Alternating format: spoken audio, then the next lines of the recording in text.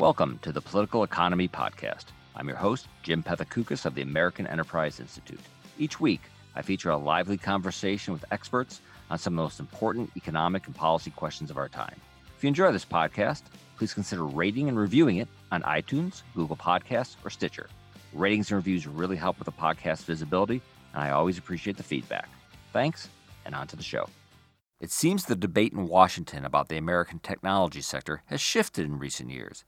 It wasn't so long ago that it was, tech is leading America into the future. Then it became, hey, tech has a downside too. Then it became, what has tech done for us lately? And now I think it's, what has tech done for us since Apollo 11? Or, as investor Peter Thiel recently wrote, look up from your phone and compare our time to 1969. The stagnation is evident. But my guest today, Hal Varian, is much more optimistic about the past few decades' worth of innovation, and I'm delighted to explore why. Hal is the chief economist at Google. He is also an emeritus professor at the University of California, Berkeley, where he was the founding dean of the School of Information. Hal, welcome back to the podcast. Thank you, Jim. It's great being here. Has there been a real lack of tech progress since the 1960s? Well, I think it's a little tough to answer that question because there have been a myriad of improvements in health. There have been a myriad of improvements in artificial intelligence. The kind of vision recognition we had now was a dream 10 years ago, and now it's just commonplace. So there have been a lot of technological advances that have occurred in that period. Now, the official productivity numbers not zero, but they're slower. There was that now famous sort of downshift in the 70s, and we had a little pop-up there in the late 90s, early 2000s, and now we sort of settled back into a lower rate. Right, but as we know, there are some measurement issues there. My favorite example is photography. We're talking about vision. Back in 2000, there were 80 billion photos taken in the world. And fast forward 15 years, and what you see is 1.6 trillion photos taken in the world. And those photos that were done on film, they were 50 cents a piece, something like that. Well, now they're effectively zero. So we've seen this tremendous advances there, and it doesn't really show up anywhere in GDP. Should I care that the advances have been, a lot of the advances in recent decades seem to have been in information technology? I mean, I mentioned Peter Thiel, and a question, he does the famous sort of flying cars versus Twitter example that we've had these advances in bits but not atoms. Mm-hmm. Does that mean something has gone wrong with the economy, that we've seen these advances in information technology but not, quote-unquote, in the real world or physical world? Mm-hmm. Well, I would say it's typically the case that you'll see some technology that comes along, and then there are a few decades involved in exploiting that technology, using how it works, deploying it. Think, for example, in 1900, the automobile came on the scene, and during a very short period of time, really just a few years, you saw this huge transformation from horses and buggies to automobiles. And let me cite my grandfather. He told me, I was born when people got around by horse and buggy, and I lived to see men walk on the moon. And that's pretty amazing. In 70 years, you went from horse and buggy to walking the moon. So the 20th century is a tough act to follow. It happens that our big technology of the day is actually in digital computing and communications technology, which have completely changed the world in terms of information dissemination and knowledge. Data can flow around the world in seconds, which was weeks and months back in the turn of the century. I mean, the argument is, if I went back to 1970, I would not notice stunning change in my life. But if I was in 1970, I went back to 1920, it would seem, the differences would seem pretty sharp. Now, I'm not sure I believe that argument because I'm old enough to remember the 70s, and I don't want to go back to the 70s. And I don't want to go back to my 1,200-foot square house or my TV with 3 channels or the car that wasn't so good. Well, back in the 70s, you may have read that comic strip on Dick Tracy, who had this wireless communication that they was able to do, and that was science fiction. But now, of course, it's reality. So we would recognize, I think, a person who was brought forward from 1970 to now would recognize that a lot of things were similar to what was available in that period, but I think they'd be just flabbergasted by what's happened on the computing side. Even though there's no flying cars. Yeah, well, there are some flying cars. They're just prototypes at this point. Yeah. And I think sort of in that criticism is the idea not just that things don't sort of seem as advanced as maybe people in 1970 might have predicted, but that the kind of advances we've seen just sort of aren't important. Is what Google does, are you doing something economically important? And how do we know other than the fact it's a very big successful company? Yeah. So you might say that in itself would be evidence that you're doing something. Yes, and I think that would be the space that would be the most surprising to a person from 1970 is you can go talk to this computer. The computer answers you like a human. Well, we saw that on TV in Star Trek. But that you had access to this incredible amount of information just at your fingertips, which is, you've probably been to a library, maybe not recently, but at some time in your life. And nowadays, there's just this huge amount of content that's available to anybody who seeks it for free, which would really be a big surprise. But do you think that's an economically significant change? Because again, people will say, "Great, you don't have to go to the card catalog anymore. You don't have to look for books in a library. It's right there at your fingertips." But what does it all meant? That the iPhone, great, we can watch YouTube videos. Maybe we can learn something from them. But these aren't big significant change. They're not the combustion engine. They're not electrification. So actually, let me tell you an experiment we did, where we took a list of questions. These are questions that were asked of Google, and there were questions that were asked of reference librarians. And we got two teams of students, and the students were tasked with answering these questions. One team got to use a library, and the other team got to use Google. So it took about 22 minutes per question for the library people, and it took about 7 minutes per question for the Google people. So they were saving roughly 15 minutes per correction. And they were already in the library. They didn't have to get in the car and drive down there and all this sort of stuff. So you add that time up, you add up that savings across the entire U.S., or maybe if you want to do it globally, there's a huge amount of time saved by doing that. And a similar example is navigating in a strange town. Well, that was always a little scary, I would say. It was difficult. You had these paper things called maps, and you opened it up and plotted out a route and got lost a few times. And then you had to figure out how to fold up the map again. That was really pretty tough in itself. And now we think nothing of it. To get from one point to another point, we just ask Google Maps and off you go. So these things have made life far, far more convenient and dramatically lowered the cost of dealing with information. Our previous guest in here was Eric Brynjolfsson from MIT, and two things I asked him. I sort of wanted to get your take. One, and you sort of alluded to it earlier, that perhaps the future is here, but it's just not evenly distributed. The future is here at Google and Apple and Microsoft, these companies which have these new technologies, and they're using them very well, and they just haven't made their way out to the rest of the private sector. It's hard. You have to have the expertise. And so people say, where are these advances? AI, we've been hearing AI for several years. It doesn't seem to be changing our lives. And it's, maybe, be patient. Should we be patient? Yeah, I think we're going to see some major advances in AI. We've already seen some phenomenal ones, as I mentioned earlier. But in a way, it will be that the AI is behaving much more like a human, and we have humans who behave like humans. So we are initially surprised that we're talking to a machine and it's handling all of these tasks that I ask of it. But then later on, we become kind of complacent, and we say, well, yeah, of course, you mean you don't talk to your refrigerator? Any of these things? So I think now that would be what the 1970 visitor would find so fantastic. Do you think we're sort of in that pause where the technology has advanced, but we're really non-leading edge companies, let's put it that way, have to figure out what to do with this. They know it's out there, they just don't know, they just can't make good use of it yet.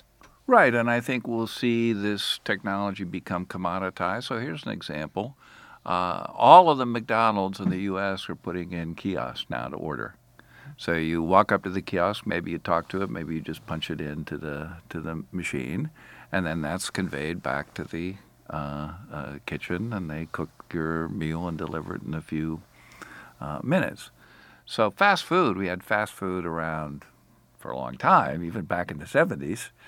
But what's amazing about this is you've got this machine that you're dealing with rather than a person. Same tasks, because we're automating so many services now, and we'd kind of had versions of those services. They were just much more expensive than they've become now.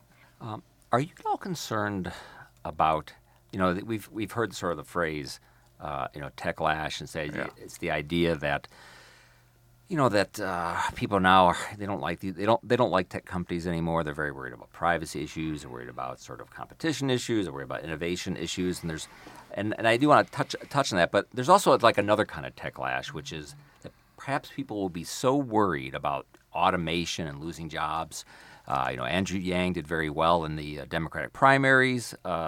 Making the argument that there's going to be riots in the streets from truck drivers who are going to be automated away. And then I noticed that in San Francisco, which you think would be they would embrace, creative destruction and disruption, that they wanted to create an office of emerging technology to sort of license entrepreneurs.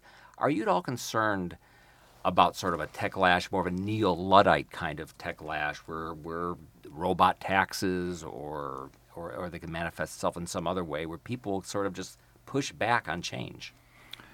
Well, I think that if you look at the U.S. situation, then I believe that's unlikely to occur because the tech companies in Silicon Valley and Bill Gates was talking about a robot tax. Yes, I know he was.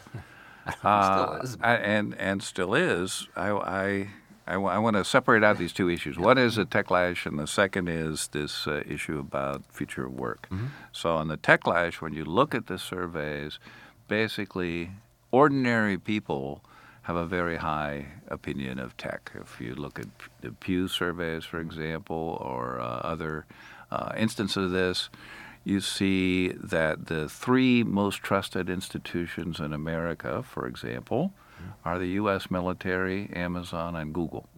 So people have a positive experience of tech currently. In Europe, not so much because they aren't the local heroes the way we are here. They're seeing this as these large, giant companies that are foreigners and so on, and so they've got more of a concern there. But at the same time, they have this worry that why haven't we been able to innovate in this area? And there are various reasons that you might put forth on that. And then if you look at Asia, they're gung-ho on technology and have been that way for decades. So generally, I'm not all that worried about the techlash. Mm-hmm. But I want to come back to the second part of the question, the issue about jobs, because I've been looking into this for the last couple of years. There's two effects going on here. One is the impact on the demand curve from technological advances in automation, but there's also been a big shift in the supply curve of labor, and the reason for that is just plain old demographics. Because realistically speaking, there's only one social science that can make adequate predictions about what the world's going to look like in 20 years, and that's demography. Okay, so if you look at the U.S., we had the baby boom, and then the baby boomers are all retiring now, so we're seeing a big impact on the labor market just from that. And all those baby boomers that are retiring, they expect to continue consuming. So somebody has to be producing the goods that they want to consume. And one of those goods, of course, is healthcare that we just talked about, which is hugely expensive here. So becoming more productive in providing help, providing sort of day-to-day services, all of these things, that's going to be quite important, and we're going to have to do it with fewer people, fewer workers. Okay, so what we're seeing now with this low unemployment rate and labor shortages in many areas, that's not just cyclical. Part of it is macroeconomics, is a cyclical phenomenon, but the major part is that's really structural. In the next 30 years, we're going to see tight labor markets, okay, unless there's really phenomenal advances in terms of labor-saving devices. And if there is, nobody put a 5-day week in. That's not written in stone. You could have a 4-day working week if you wanted. Well, I mean, put aside the robots take all the jobs. You don't expect, as technology advances, that we will have maybe a somewhat higher level of unemployment, even if plenty of people are still working. It sounds like you don't expect that to happen. Right. If by unemployment you mean involuntary reduction in labor, yeah, I think we're going to love to have a job, but I think we're going to see that at a low level for several years. Now there'll be recessions and so on. I'm not denying that, but if you think about the 20th century, two great big shocks. One was the baby boomers, and the other was women entering the labor market. Okay, so during that period of time, you saw lots of workers. It wasn't hard to find a worker in general. It was a fairly loose market. There were people available, and it was a time of prosperity for a good chunk of it. And so now we're at the other side. The women's participation in the labor market is pretty much maxed out. That's not going to happen again. And the baby boomers are all withdrawing from the labor market. Okay? And so what happened after the baby boom? It was the baby dearth. Okay? And that's what we're seeing now. So right now, the labor force of the U.S. would be contracting if it weren't for legal immigration. So, sort of the difference, and Daron Acemoglu has written about this, that we have some kinds of tech change, which is automation, it's labor replacing, and then you have the other kinds, which is sort of labor enhancing. Either it creates new demand or it creates new jobs and service. And there's this tension. We need both, but there's this tension, and perhaps we've had too much of the labor replacing kinds of automation going forward. Of late. So going forward, do you think it's more sort of labor replacing then, or sort of labor demand creating and labor enhancing and job creating kinds of technological progress? Right. So I talk a bit about cognitive assistance or manual assistance. So you look at the traditional industrial revolution, things that humans were doing with their own muscle power or maybe augmented by a horse, then were replaced by mechanical devices, and you really enhance the manual side of labor, moving things around and building things, and even down to the point of washing dishes and washing clothes. I mean, washing was a phenomenally unpleasant, long, detailed task that people had to do, mostly women, and the automation that occurred in the home in the late 1800s and beginning 1900s, that freed up a lot of people from this tedious, unpleasant work, and later they were able to move into the labor force, the paid labor force outside the home. So that was a big phenomenon in terms of productivity just from that effect alone. But as I said, again, it's running the other direction now, where we have people leaving the labor force and we aren't seeing any kind of boost from additional participation. But I do think that technology can enhance not just the manual side of labor, but also the cognitive side. So when I was a kid, maybe when you were a kid, we had to take this lesson on how to compute square roots by hand. Mm-hmm. We don't have to do that anymore, right? I mean, the computers have taken over square roots. What next, right? So the issue there is when you have a mismatch between the skills needed for the job and the skills provided by the workforce, the skills available to the workforce, there's two ways to solve that. You can either bring the person up to the necessary level of skill, or you can reduce the job down to the level of skill that's appropriate given the mechanization. So again, when I was a kid and had a summer job at an ice cream store, I had to make change. Well, making change, nobody does that by hand anymore, at least in the developed world. And if you think about... It gives people anxiety to have to do that by hand. It does. It does. It does. And if you look at things, if you went to get a job in, let's say, a kennel or a veterinary hospital, then you'd need to learn to identify different breeds of dogs. You know, what a nice Dachshund you have, or what a nice Fox Terrier that is, and so on. Well, that requires some training and some practice, but nowadays a computer can do that for you. computer can identify plants for you. A computer can do all these different things. There were skills that previously somebody had to invest time in learning. Think about London cabbie who had spent a year learning how to navigate, a year, 2 years navigating in London. Well, now anybody can do that. And that's, of course, had a huge impact on productivity. Let me run two theories by, and which do you find more compelling? The American tech sector is fantastic for innovation. They're constantly trying to make their products better, and they're spending tens of billions every year on research development. Tech sector, great for innovation. Versus the tech sector is terrible for innovation. Companies are scared to compete with them, so they don't want to get involved in the kind of sectors that the most powerful tech companies are involved in, and perhaps they are in those sectors, and then they get bought up, and they never get a chance to grow big. So we never see what they can really be if they were independent. They are killing innovation in this country. There's kill zones of innovation. So is big tech creating a kill zone, or are they a font of innovation? Which of those is true? Because I'm confused. It's a kill zone or a thrill zone. It's a kill zone or a thrill zone. I don't know. I don't know if you made that up, but that's excellent. That's excellent. All right. Well, of course, I like the first story better. I think it's more accurate. Why is it more accurate? And let me spout a few statistics here. So in 2018. There were 631 startups who are working in the area of artificial intelligence and machine learning.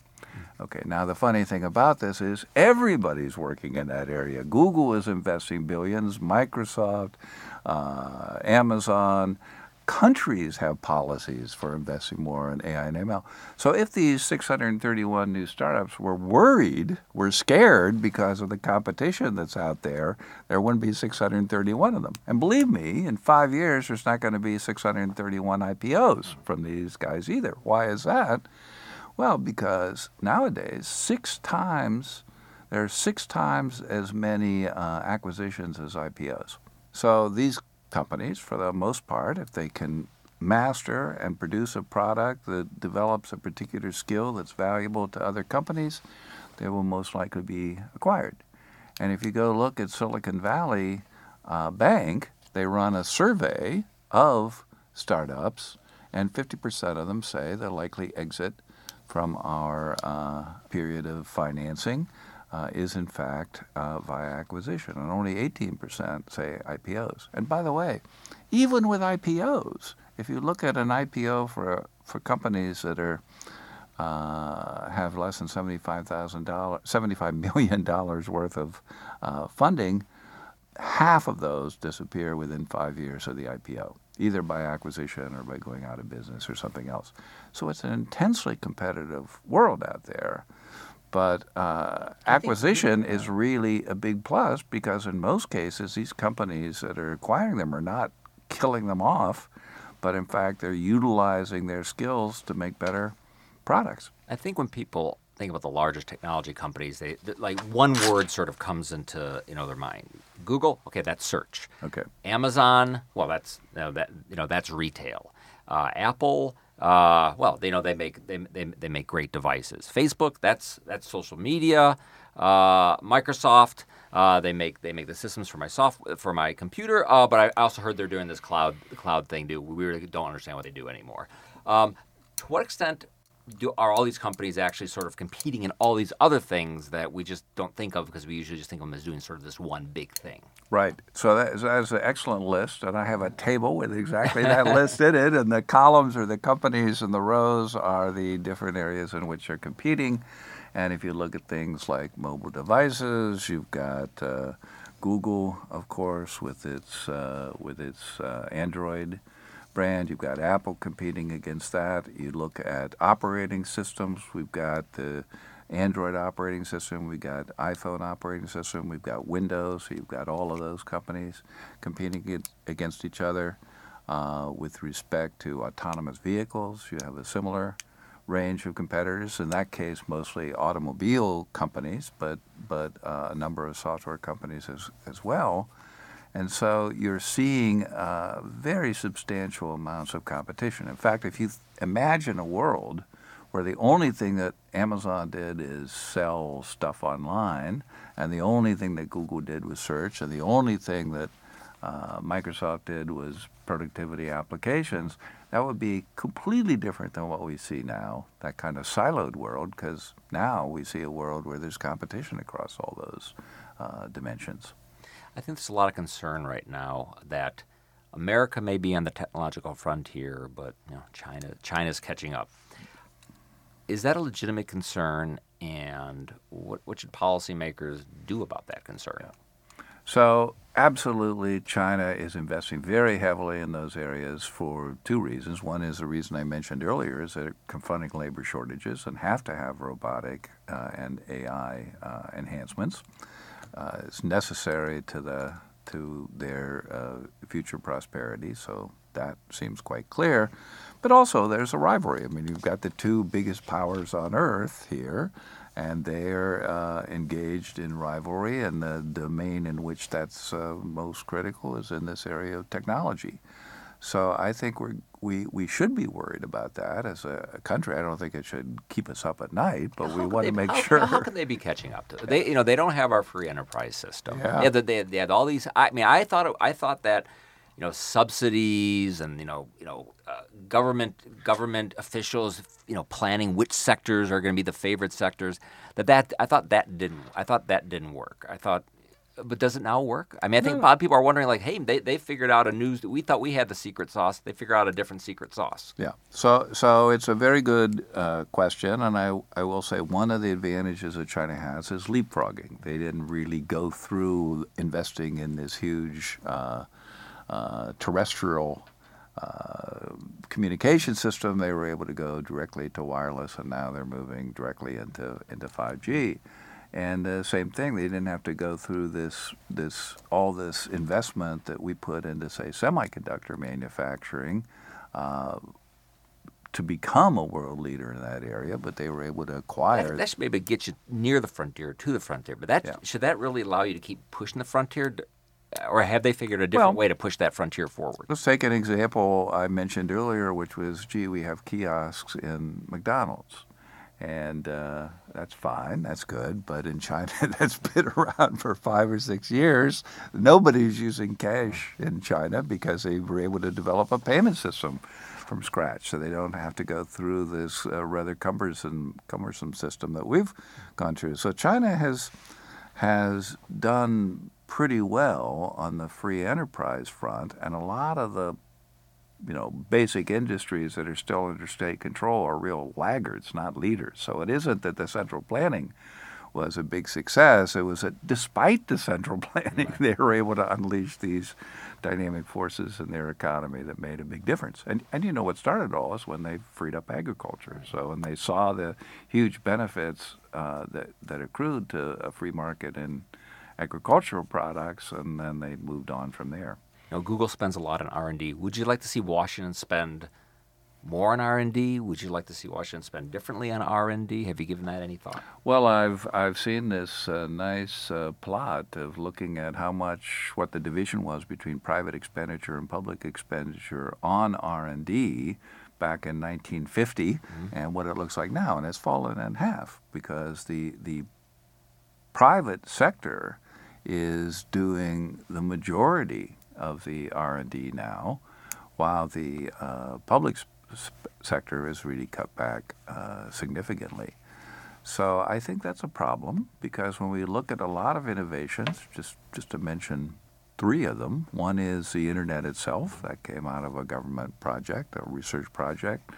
The digital library program, which I participated in, spun off 3 search engines, Google, Inktomi, and Lycos. And then autonomous vehicles, which was also funded at universities over a decade-long period. This was long-term funding, and those are a reality now. And we will see that dramatically changing the way that we move people and goods around in the near future. So the government funded that research was the early stage, and then they had the wisdom to be able to step back and let the private sector take over when the technology was sufficiently mature. just want to finish up with, I think I may have mentioned this on maybe one or two other podcasts. One of my favorite studies that I've read recently was one by Ray Fair over at Yale. And he looked at, the explosion of the U.S. budget deficit starting, in the 70s, and the decline in infrastructure spending, and maybe you could even say the decline in, science investment. And you look at all that, and what he concluded was that something happened to America back in maybe the early 70s, and we became sort of a less future-oriented society. And some people would say, well, if you look at the fact we're not doing anything about climate change, that would seem to back that up. And it may not seem like that in Silicon Valley, where everyone seems very future-oriented. But do you think that we're not as future-oriented as we were 50 years ago, or perhaps not as future-oriented as we need to be today? Well, I will say another example of what you're describing is science fiction. So when I was a kid, I loved science fiction. I read all the science fiction books. They were all kind of utopian in their vision about what would happen. Well, now they're all dystopian. And reading a science fiction book has become kind of depressing because they're future-oriented, but they're looking at a negative future. You don't want to go there. Future. I don't want to go there, no. And I don't quite know the answer of why this has happened, but one possible component is this demography issue that I mentioned before. As people age, they become somewhat more pessimistic, and they have more risk averse and so on, and so they don't have quite the energy that you have in a more youthful time. And if you look at the world, I talked about the developing countries who are all aging rapidly, but where are the two places that are getting younger? There's India and Africa, basically. So you could fast forward 20 years from now, and you might see a world where you've got a kind of tired, developed world and a very energetic, developing world. Now, there's lots of possibilities for gains from trade when you've got that structure, and that's the optimistic view, but you also could have competition for resources, which is a pessimistic view. Well, we'll end on the optimistic view. I'm on the optimistic side, yeah. My guest today has been Hal Varian. Hal, thanks again for coming on the podcast. Okay, thank you.